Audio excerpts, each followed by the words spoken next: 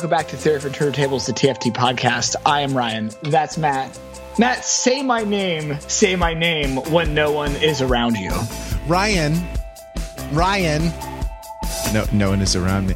Ryan, you make me want to throw my pager out the window, tell MCI to cut the phone calls, break my lease so I can move. I want to put your number on the call block, have AOL make my emails stop. Because you're a bugaboo. You bugging what? You bugging who? You bugging me. You're a bugaboo. A bugaboo. And we are not alone. We are not just two bugaboos. We are joined by a third bugaboo, Bugabay, my Bugabay. The TFT punk correspondent, Rachel D. Rachel, I'm doing so. I'm doing so. I'm doing so. Good. And you even have the audacity to come and step to me. I do. I have the audacity to step to you. Rachel, I thought I told you to leave your man at home. I'm here. I'm bugging some booze. Wherever there are booze, I will bug them. And we are. Destiny is not childless. No, Destiny has a child. And we are discussing The Writings on the Wall, the second album by Destiny's Child, released July 27th, 1999. This was a massive hit.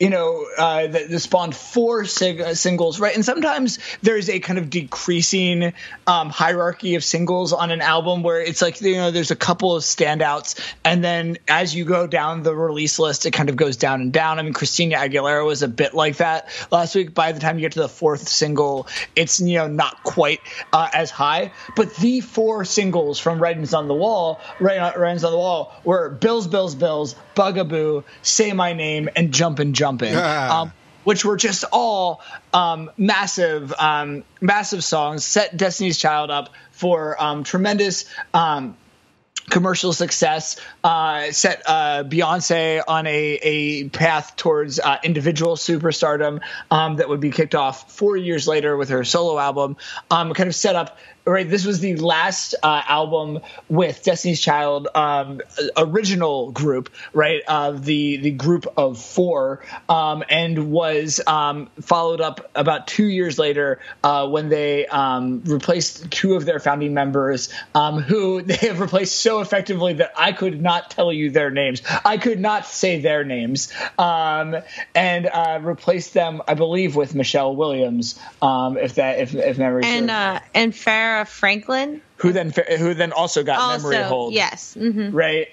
What they can't do that to Academy Award nominee Michelle Williams. No, but Michelle stuck around, right? Michelle didn't get Memory Hold, right? She didn't get Memory Hold right away, no. But she, I guess, eventually did. I mean, everything got Memory Hold when there's Beyonce. Yeah, I mean, Beyonce is truly Big Brother, right? Yeah, for sure. And this is the start of the Big Brother. I guess the other two members, correct me if I'm wrong, are LaToya Luckett and Latavia Robertson. I believe so. And they definitely got the raw end of the Destiny Child of the Beyond stick.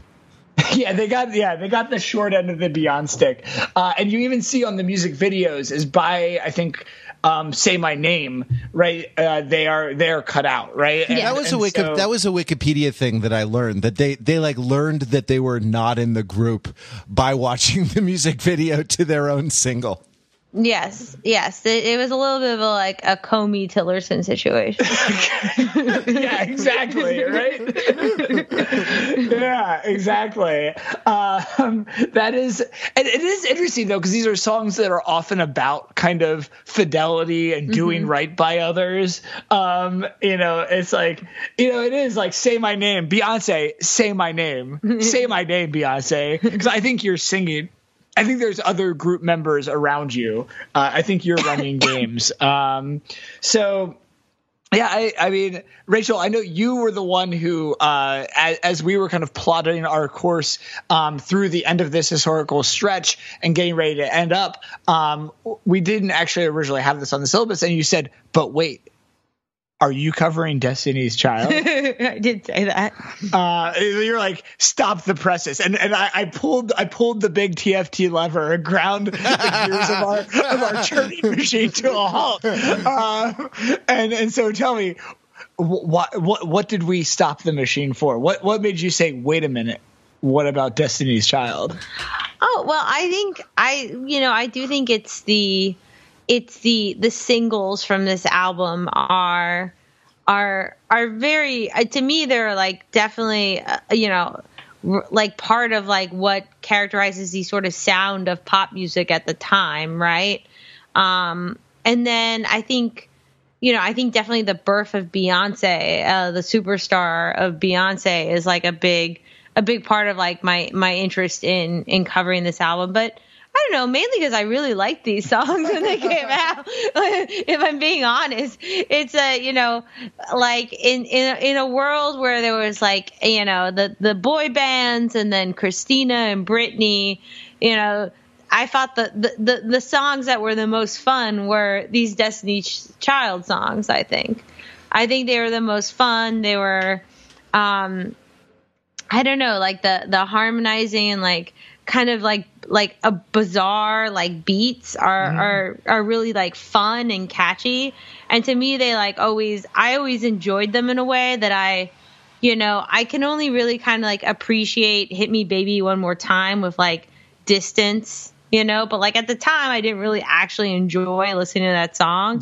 Whereas like I actually enjoyed listening to these singles, and I remember even being like, like really like liking Bugaboo. Like I would put it on mixtapes. I would download it from Napster. Like it was like, I liked it. And I actually really liked the singles, which is not, there was this you would download, you would put on mixed CDs. Like mixed CDs. Yeah. You wouldn't go all the way to cassette from No, Napster. I would not go all the way. I still did make tapes. I did still make mixed tapes.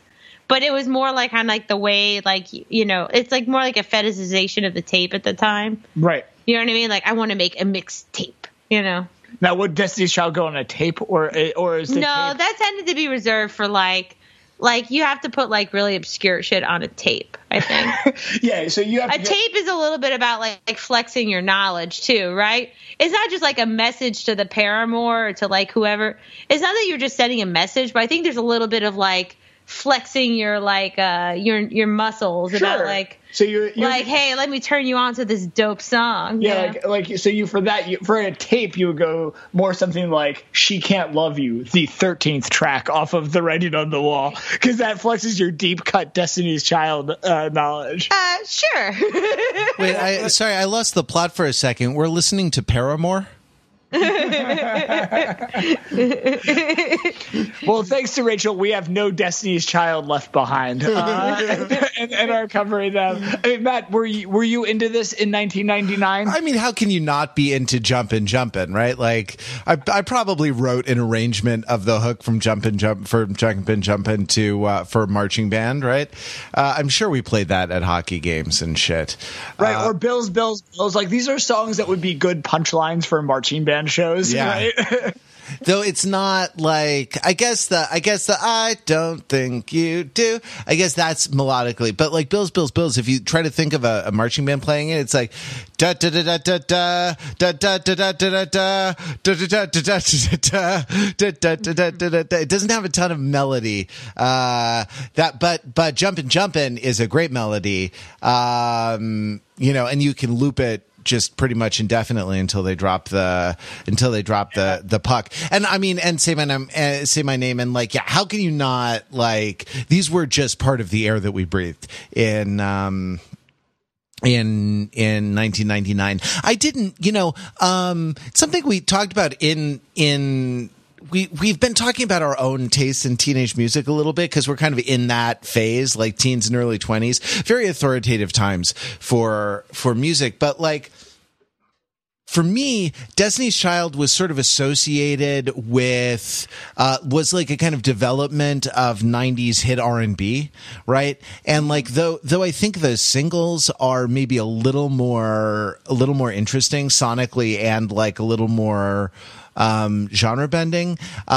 There's definitely stuff on here that could be on a Mariah Carey record or something like that, right? And that like and that to me, like my little brother liked Mariah Carey, you know, and Whitney Houston and those sorts of things. And so for me, 90s R&B was it's not that I didn't do it, but my brother did do it, so I didn't do it, you know. And that like that's a whole other thing about being a kid and listening to music, because it's not just what you were into, it's like what your parents were into, which you can't listen to, what your family members were into, which, you know, depending on how you feel about your family, I guess like you can be into or not, and you know, and this kind of stuff. So I don't know. It's a whole fraught kind of thing. Long answer, and you know, long story short, no, this wasn't.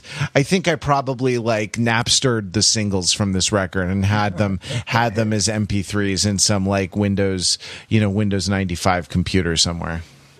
It is interesting just to hear like how both of you approached this, and it kind of it speaks to what's kind of distinctive about Destiny's Child, though, is that Rachel kind of thought of this and lumped it in as a girl group, right? And that this was a girl group like other boy bands and girl groups and related acts, and Matt, you kind of categorize this as being kind of part of kind of R&B, and it's both, right? And I think it's that kind of it's the girl group kind of teen pop R&B Venn diagram that makes this really compelling. And I think that's, I mean, it makes it an interesting foil for Christina Aguilera because it plays in that, but I think even more deeply and innovatively. And I think that the other kind of piece that is kind of hanging over the late 90s that is here is that, and I was actually shocked that there is not actually production by Timbaland on this album, because it has a lot of what I would call the Timbaland sound, especially on the singles, and a number of the other songs like So Good, and a number of the kind of more mid to up tempo album cuts all have that kind of stutter step kind of version, that kind of that high level of syncopation, that kind of like popping sound, that that popping percussion, but Timbaland does not produce any of these, right? So that, but it's that sound that kind of, you know, around 96, 97, Timbaland was blowing up with the first couple of Missy Elliott albums, producing kind of Jay-Z songs, and I think, you know, Genuine. I think he did Genuine's Pony was his first big hit, right? And so that there is a bit of kind of where R&B is also is cross-pollinating with hip hop, the hip hop at the time as well. Mm-hmm. And so it kind of, so it's I think even more than Christina is this kind of fusion of styles. And I think while there's a lot of things on this album that end up getting left in the 90s, there's a number of others that kind of set a course into the 2000s. Yeah, right? And those are the interesting tracks, right? The ones that are where there's kind of some sort of element of hybridity to the sound or to whatever. Yeah, no, I think I think the connection you make, Ryan, is interesting, because I think I also did see this as more like akin or living in the same sort of space as far as like the things I liked as like liking hip hop, like also like I like Destiny's Child. I think because a lot of like the singing was like very like fast and rhythmic, right? Like a lot of like the Beyonce singing is like very, very like kind of like real tongue twisty kind of fast singing. Mm-hmm. And it has flow, right? And it has like a flow. Yeah. And so I think I actually did, I think in the back of my mind, I did sort of like lump this as all part of like the same, like in my memories. This is totally like my subjective experience of like my memories of being a teenager, like liking this and like the Outcast album, right? Like it's like and the mystical songs, right? That were a big the shake your ass, the shaking your ass, but also watching and yourself. Yeah, right. Like like all the kind of like top 40 like hip hop of like my junior and senior years. Like I think it's like Destiny's Child kind of slots into that as well, and like liking that, and yet it was kind of because it was as like kind of ubiquitous as like having to hear Britney or Christina, and it was like that was on MTV Total Request Live, right? It was in the same space as like that stuff, but like infinitely like superior to me or more like aligned with like the other things I liked, Yeah, it kind of it feels it's like it's a universal donor for playlists is what I'm hearing. Yeah, right? I love that. Yeah, that's a great way to put it. Yeah, I think you can put it on a lot of different kinds of playlists, right? And that's, it fits. Yeah. And that's so. I mean, are there other bands? Are there other bands that are like that? Like, I feel like the Beatles is one. There are some like deep Beatles cuts or something like that. I actually think the Talking Heads are kind of like that in like a kind of rock space. Like, I think you can put them on you can slot them into a lot of different, they kind of can fit the tone, whatever tone you've established, they can kind of fit in. Yeah, it's an interesting question. Trying to think from this recent stretch. I mean, I think some of like the Lauryn Hill and some like actually a lot of the Fugees related stuff. I think also kind of goes that way. That's a good point. Yeah. Yeah, it is interesting, right? That we kind of earlier this session kind of talked about which album would be a party. You could put it on the album as a whole party straight beginning to end, and this is definitely not one of those, right? It's so interesting. This is a mixtape album, and that the singles from this can go a lot of different places, but the album itself. I mean, we'll get into it, right? I think having heard the singles. It's hard to know exactly what to expect. And you know what? I will not spoil it yet. I will spoil many things, but I will not spoil what the album length experience of Destiny's Child holds. So go listen to the writing on the wall and meet us back here to dive right into it after this word from our commercial sponsors. Do you have a bugaboo bugging you, Boo? My bugaboo is bugging me. And I just want a new bugabay. Yeah, you want a new bugabay. You want to get that bugaboo out of your bugabed, right?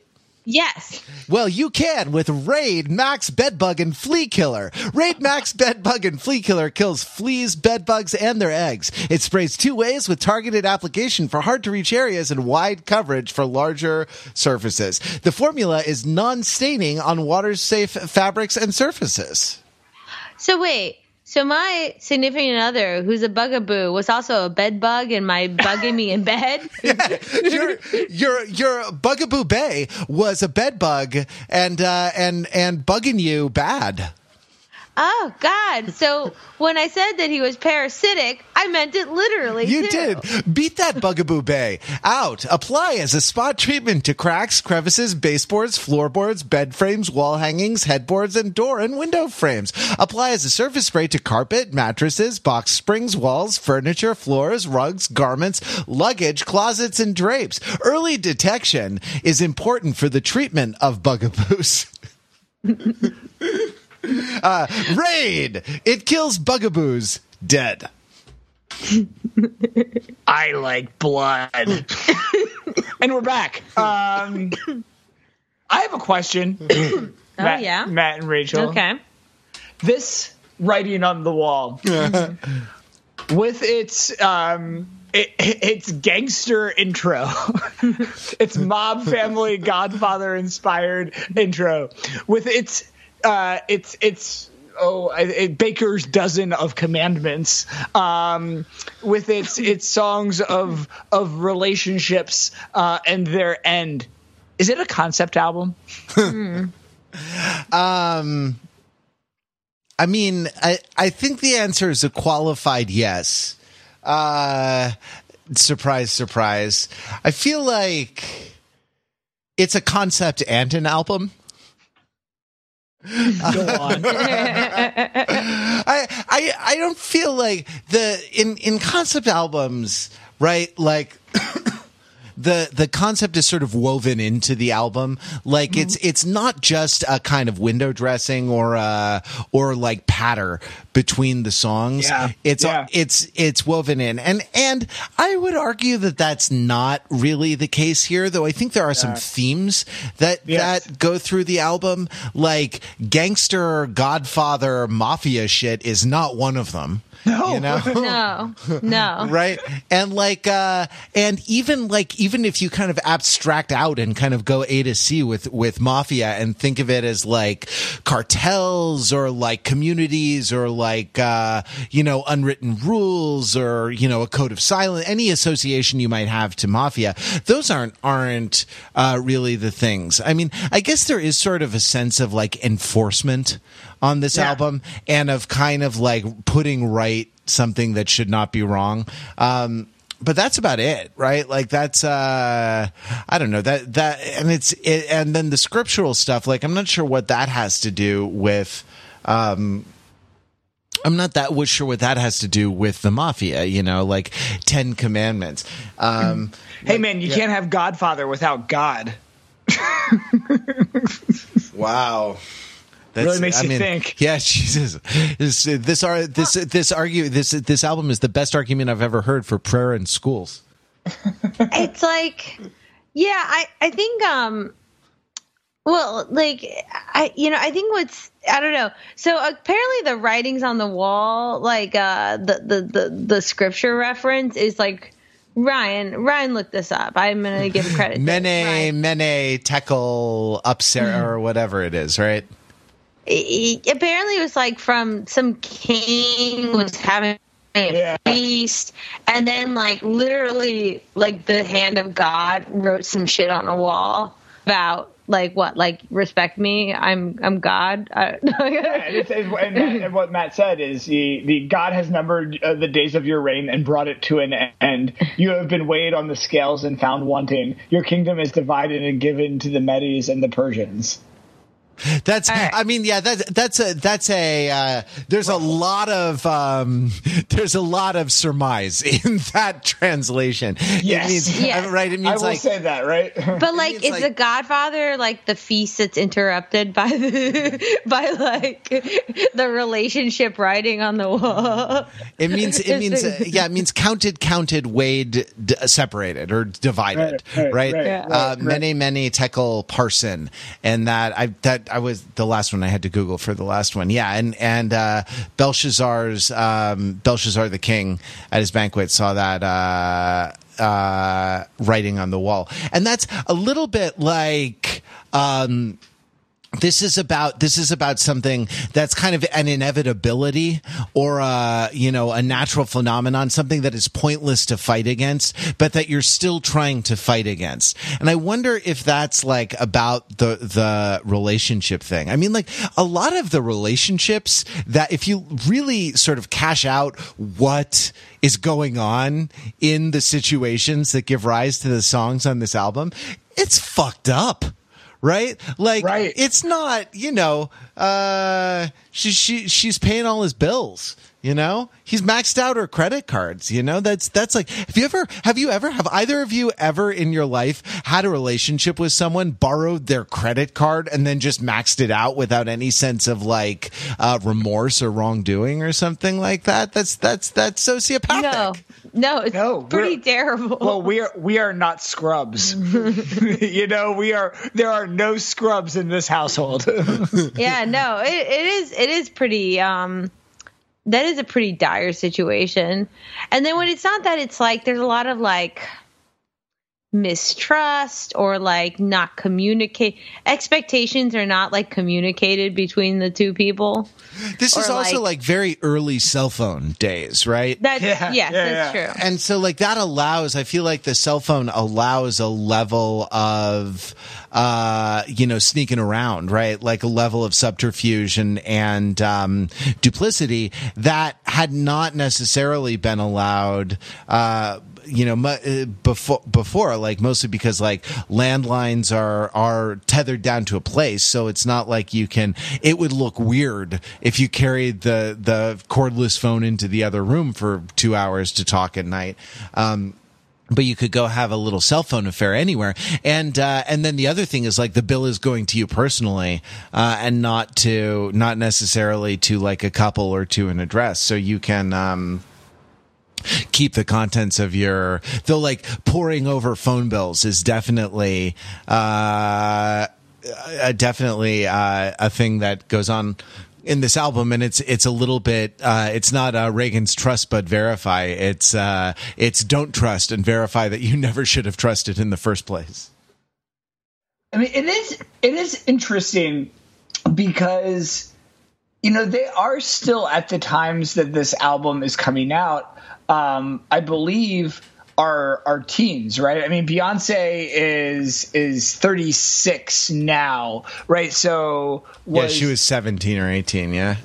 Yeah, like probably around 18, right? And so like these are, I mean, and we kind of talked about some of this last week. There is a sense where this is a slightly more adult perspective than you would expect from teens. I mean, that said, I think it still is a little different from Christina, of the kind of slightly more adults, kind of like adult concerns about teen sexuality you put in here. I mean, I guess it is what you're saying is like, what has kind of caused these Destiny's children to become Destiny's adults so quickly? Yeah, no, they're already like so jaded, right?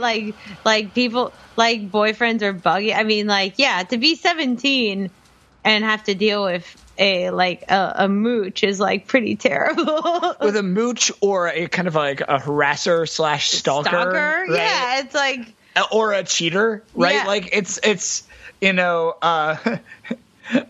all happy Destiny's Child boyfriends are the same, and every unhappy Destiny's Child boyfriend is unhappy in his own way, right? They're all bad. They're all different kinds of bad in the singles.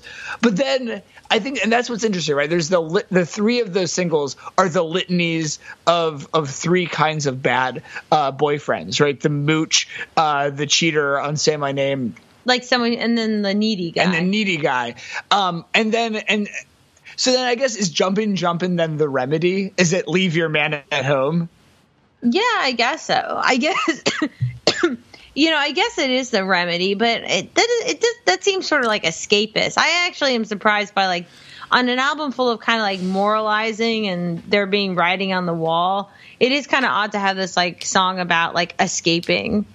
Right, your like kind of obligations in your relationship, or, I don't know. It kind of seems to imply, or as like it's like already like you're in a relationship that is like old enough that you are at home and not going out and not being like active participants in the world. So like you should leave. You should go out and like, I don't know, be out there. It is so interesting though, because these are teens, and we kind of know that they were cohabiting together, right? Like, and yet there's there's kind of images. This is like a dystopian future, but in the dystopian future is in one in which they are adults cohabiting with jerks, right? Well, I get ladies, leave your man at home. The club is full of ballers, and their pockets full grown. Is that a fat stack in your pocket, or are you just happy to see me? That's the lyric. It's full grown. I always thought it was full. I thought it was full of chrome. Yeah. Oh. Like nickels, dimes, and quarters. Yeah. Or I thought like guns. Or either way. No, I always heard full grown. As a kid, I actually heard the club is full of ballers and their cock is full grown. Like, okay, no, I don't think that was. That's not. But that's what I heard. I mean, that's what on whatever set of bad speakers I had. Genius. You just got a bad version on Napster that like someone just was like voiced in. I got a Destiny's Child sound-alike or something like that. By the way, the Godfather theme sound-alike. It's not exactly the Godfather theme in the intro, right? It's a sound-alike. It's the same chord progression with enough melodic differences to kind of make it legally distinct, but enough similarities melodically that you add a lot of the kind of hooky moments in that melody. But to do it. But yeah, I mean, but then I thought it was pockets full of gold, like that they were going to spend money in the club. But the geniuses of Genius tell me that the club is full of ballers and their pockets full grown, which I suppose means, engorged with currency, but also could be a dick thing for, just to give my 19-year-old ears credit. Okay. All right. Well, I mean, I'm willing to go with the Genius version. Right. And all you fellas, leave your girl with your friends because it's 11:30 and the club is jumping. So though we say he got a girl, yeah, it's true. You got a man, but the party ain't going to stop. So let's make it hot, right? Like partying has its own prerogatives, we're not going to kind of stop the experience. And we're not going to sort of wait around in order to kind of have our youth, right? Like it's kind of like hall pass. There's a kind of hall pass ethics to it. Yeah, that's what happens at the club stays at the club, right? Mm-hmm. And yet I think it doesn't, right? I think that I think that then what's interesting is that there's a cycle of the club, right? So in some ways, Jumpin', though it comes kind of middle or late in the album, is actually the start of the cycle, and then that kind of gets you the relationship that is bad in one of the many ways that the relationships are bad here, and then you leave that man at home and you go back to the well, and right. And for a brief moment, it's all new, right? And the party ain't going to stop, but that party will stop eventually. But then you can restart the party. I don't know. There is a way in which, in thinking about this, like, teenage Beyonce and her group mates imagining kind of future bad relationships. This is like, this is the Ghost of Lemonade future, right? Like, like a little bit, right? Like, and there is something, I don't know, there's something interesting about the kind of defiance about these kinds of things, and yet it actually. It's just interesting to contrast Lemonade with this, because Lemonade is the experience of a woman who actually then lived through this, as opposed to a young woman, kind of teenager, imagining this and having obviously experienced some shit, but like right. And I think like where Lemonade is actually personal, or like feels like that has like the specificity of like a personal story.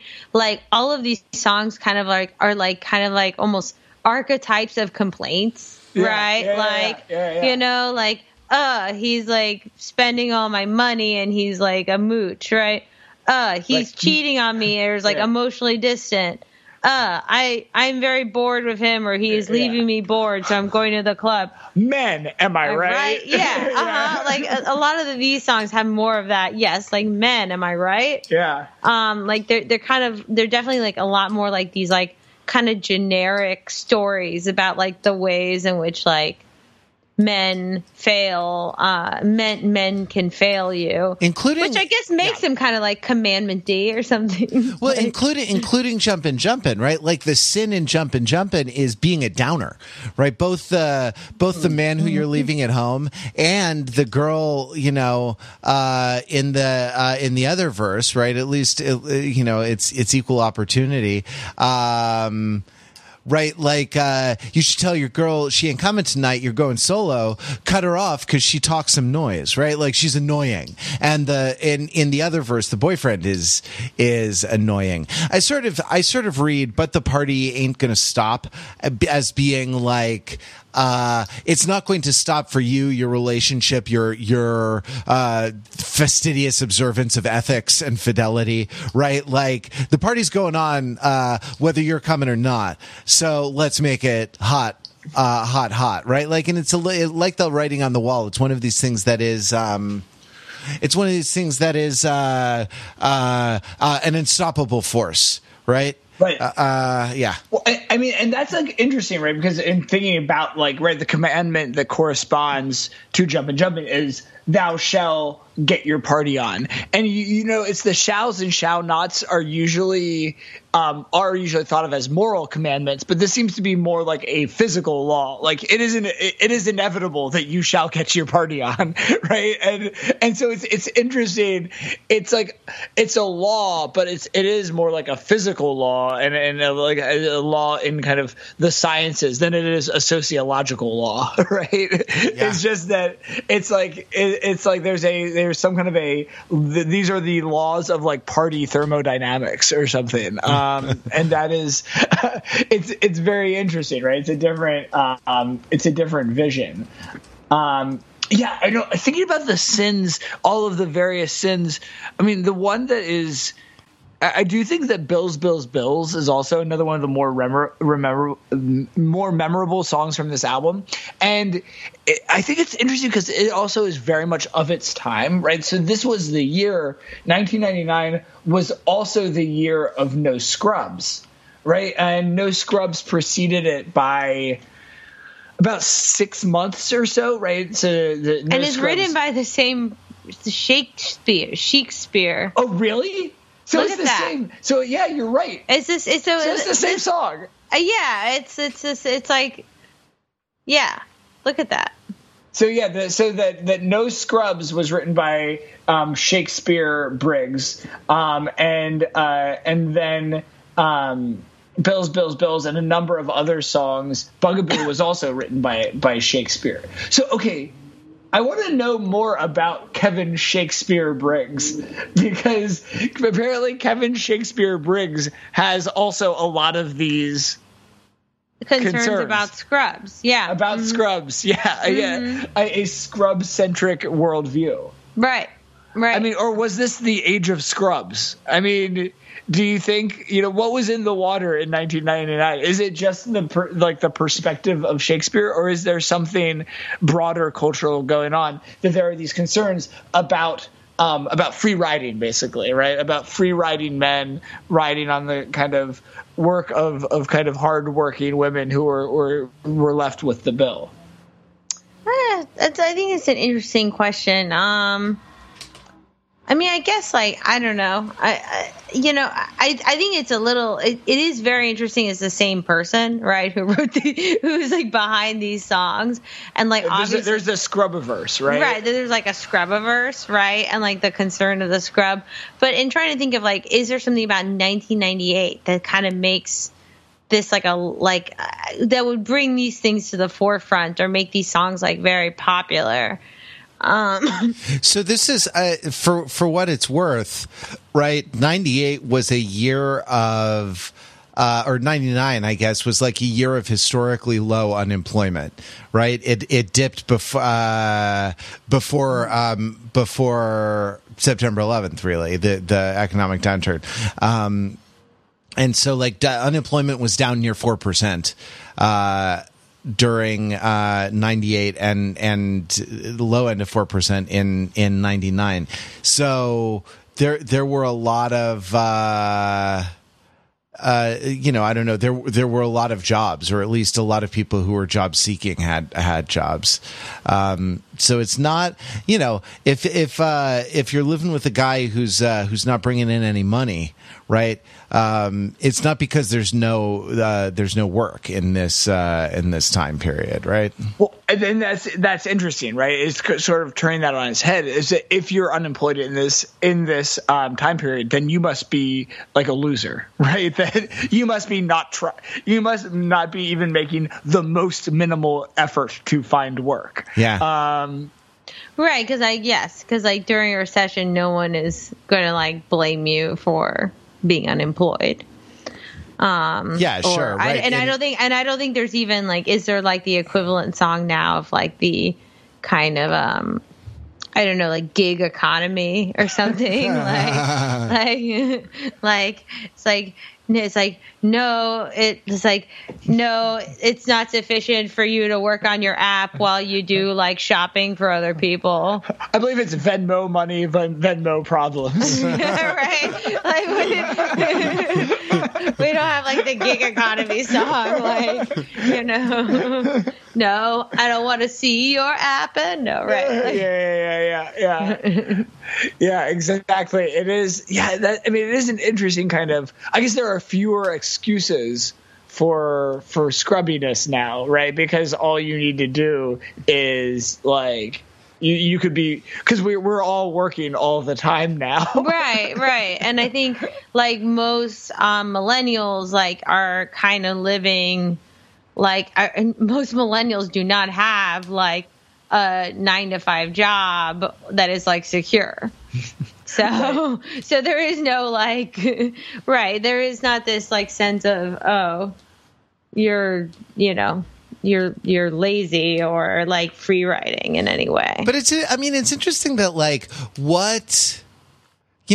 there's a lot of focus on the downside here, but no focus on the upside, right? Like, it's all the bad things, like awful things. You've been maxing out my card, gave me bad credit, buying me gifts with my own ends, haven't paid the first bill, but instead you're heading to the mall, going on shopping sprees, perpetrating, telling your friends that you be ballin', and then you use my cell phone, calling whoever that you think's at home, and then when the bill comes, all of a sudden you be acting dumb, don't know where none of these calls come from when your mama's number here more than once, right? So like this guy, and there's no like, but he loves me so good, you know, like, no. There's no like, but oh, he's pretty, you know, like there's no upside in any of this, and none of the thing, like a little bit, like, you want to say like, well, what are you still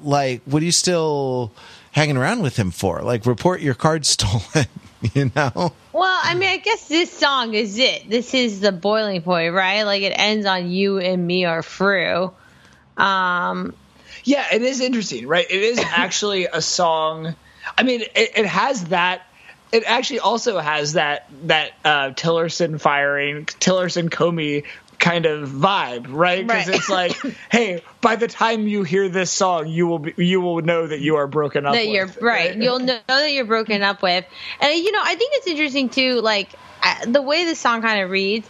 I think the music video for it is like telling, right? Where like they're all hairdressers and they're like essentially like recounting their like story and like their complaints about this guy to like other women, right? So it's interesting because I do think it like kind of reads like it's like addressed to the guy, but it's also like this has been like this speech has been like chiseled out over like many like months, weeks of like being like pissed and complaining to your girlfriends, right, about this behavior, which is like, to your point, Matt, like really psychotic, right? Like he sounds like a grade A like manipulative like weirdo, right? Pretending to be like making money in front of his friends off of your money, lying, like straight up lying. He like gaslights her. Like, I don't know what these calls are. He's a con artist. He's like a con artist. Yeah. Like this is not just like I'm not applying to enough jobs. This is like, yeah, this is talented Mr. Ripley level crap, you know? I don't know who these calls are from. I don't know. And so I do think I do think it's like interesting because it's like this is the ultimatum song, and yet I do think it's also like in the video. I think there's something kind of telling about the way it's staged in the video, because I think it does have that vibe too of like this is chiseled over like this is chiseled as like best friend girlfriend conversation as well. And in that way, it's kind of still then another way to read that is as like the rehearsal, right? And just like well-rehearsed list of complaints, rather than than a thing that is being delivered, right? It kind of makes that it's still like a notional break. But I mean, there's no reason to believe they never pull the rug out, right? So it does feel like the message is received. It's like he would get the message if he had a phone. Well, and you know what I think is interesting, like the rehearsing thing. Also, to me, you know, if we're like kind of like saying, all right, this is like, we're not these. You know, I think, and this is a question, Ryan, that you kind of have been raised with Bugaboo separately to me. Like, all right, if we like putting aside the tone of this, which is still pretty light, right? Like this guy's just kind of like, she's like fed up and frustrated, but it's not like scary. But like, let's say, like, let's put that aside, and like the behavior is pretty scary and gaslighty. It's like, it kind of almost is like the rehearsal is kind of like the testimony. It's like the public testimony. She's already like established, like she has told all her friends all about this, in part because there's this like now credible circle of like testimony, right? This is the Comey memos, right? These are just the Comey memos, right? Right, but like it's kind of like that rehearsal is almost part of like, these are the things he did. Like, this is how it went down. Yeah, like, I'm not going to be gaslit. Like, no, you called those numbers. It is obvious you called those numbers. And so I do think there's like, Rachel, I don't know what those numbers are.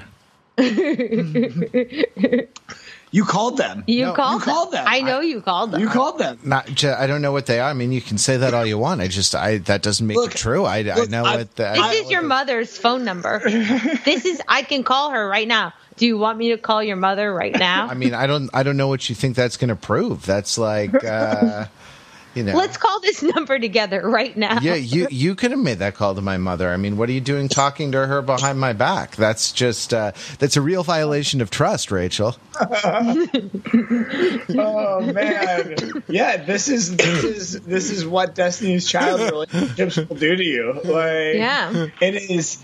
It's horrifying. It's a dark place. Yeah, no. And I think I'm kind of like on that end. I'm thinking Bugaboo a little bit too. Like, I think Bugaboo's a little different because it's like as much as she's saying that she wants to break her lease and move, which is like pretty. That's extreme. Like, right? It's like there'd been one more line of it, and then I go into witness protection, right? Right. Yeah, I'm identity. No, yeah, it's more. It's not like it's funny. It stops short of being like afraid for her safety, right? It's more afraid for the waste of her time. Right, but then again, it's like it goes. It's like always this fine line because I do think you're right too a little bit, Ryan. That's like leaving messages every 10 minutes and then stopping by, that is troublesome. Yeah, that is. 10 minutes is legit. That is scary shit, right? And then my mailbox is full. That is scary shit, right? Like some of these things are legitimately scary. Well, but then the tone is so light. But and I think that's what's also interesting about this is that these are like. We've in this session, I think, and again, it's because, like Matt was saying, this is the music of when we were teens. This has really been, a exploration of various kinds of growing up or not, right? Mm-hmm. And I think that there's a sense where there are certain behaviors here. I think what we're actually seeing with these are like behaviors kind of existing and persisting past their expiration date, right? And so it's like some of these things, right, that are at the line of like teenhood to adulthood, like they mean very different things, right? So that these are so that the when the teen boy is calling every 10 minutes, it's like annoying, right? It's a bugaboo. But when like the adult guy is doing that, it's creepy, right? It's creepy. It's threatening, right? And same goes with with tracking her down. That's a phrase that's used in the lyrics here, and that's definitely like a very stalker sort of vibe. Yeah, she's actually dating Tommy Lee Jones in The Fugitive, right? Like it's like, and in fact, her bugaboo is actually the one-armed man. I believe is the right. It's like he's going through every outhouse, farmhouse, etc. To find her. No, but it's similar, right? The Bills, as a teen is like you can imagine like the archetype of the teen who kind of is loafing around a little bit and free riding and not pulling weight. But then as an adult, it's a much more, it's not endearing anymore, right? Mm. And it's not understandable. And it is interesting, right? Like Rachel was saying, I think that this also makes it a very much a time capsule of our generation, right? Like the kids these days wouldn't understand all of this, right? I mean, again, bugaboo in the context of like, 15 different apps that are buzzing your phone and watch at all times, right? Like, all of the Snapchats and DMs, right? We're in the world where, like sliding into the DMs is a thing. I'm given to understand. Yeah, that's interesting. Like, because on the one hand, like no one has a moment's peace, but on the other hand, there is this like there's this sort of isolation that's imposed that the current generation of young people gets tagged in, and this idea of like ghosting or kind of being non-committal, right? Like, in the idea of following a romantic interest at all, there's this sense of kind of hyperabundance that the app world gives, not just in dating but in Instagram and in everything, right? Like when there's like potential conversation everywhere, then any individual conversation is kind of devalued because it's not scarce, and that so the kids like would not, which is not to say that like stalking or threatening behavior isn't a problem. Still, it is. The culture being what it is, but I don't know. Yeah, they have a different. The idea that the natural state. That the natural state is solitude, and that the natural kind of romantic experience is a sort of fixation, a sort of singular fixation, do seem like they're not assumptions that are any more current. Makes it really a period piece. Yeah. The booze everywhere, but not a boo to bug me. Like it's really, is the condition that it's like, I just want a bugaboo. Just bug me forever, boo. Yeah, I think it's also interesting, like, I mean, just like as a, this boo who's bugging is calling, like, that definitely would not happen. Yeah, right? No one, right? Like, I actually think that would, like, really scare that just one call would scare the shit out of, like, today's youth, not just like many calls. It's like, these are actually like the bugging here are like actually like require engagement and cannot just be like sort of muted and like ignored. Well, I mean, also I love that like. Also, it is a list of obsolete technologies and companies. Oh, yes. Right? The pager, MCI as a phone company, and AOL, right? Like. Oh, yeah, no. I mean, yeah, God, I don't know. I'm not sure why she's, just move away from your modem, Beyonce, if you don't want to look at your full email. Just like. Oh my God, she needs a digital detox. Yeah, AOL itself was the biggest bugaboo. They kept sending you CDs in the email. Yeah. Yeah, man, it's those free. It's just a very different level of boo bugging. Yeah, it really is. It really is very different. Well, I think the times have changed, but Beyonce is with us still, right? And we have, say her name. Beyonce. Beyonce is Beyonce, and she has Beyonce. She's now a member of the TFT Three Timers Club, right? That's a pretty major company, right? She's not yet at Mountain Goats territory, but she's approaching it, right? And I think that's a testament to kind of the role that she plays in the culture, and this really was this really helped to put her there, and so. All of these songs, I mean, obviously the way that we were able to kind of dig into them, they are products of their time, and yet they're also timeless, right?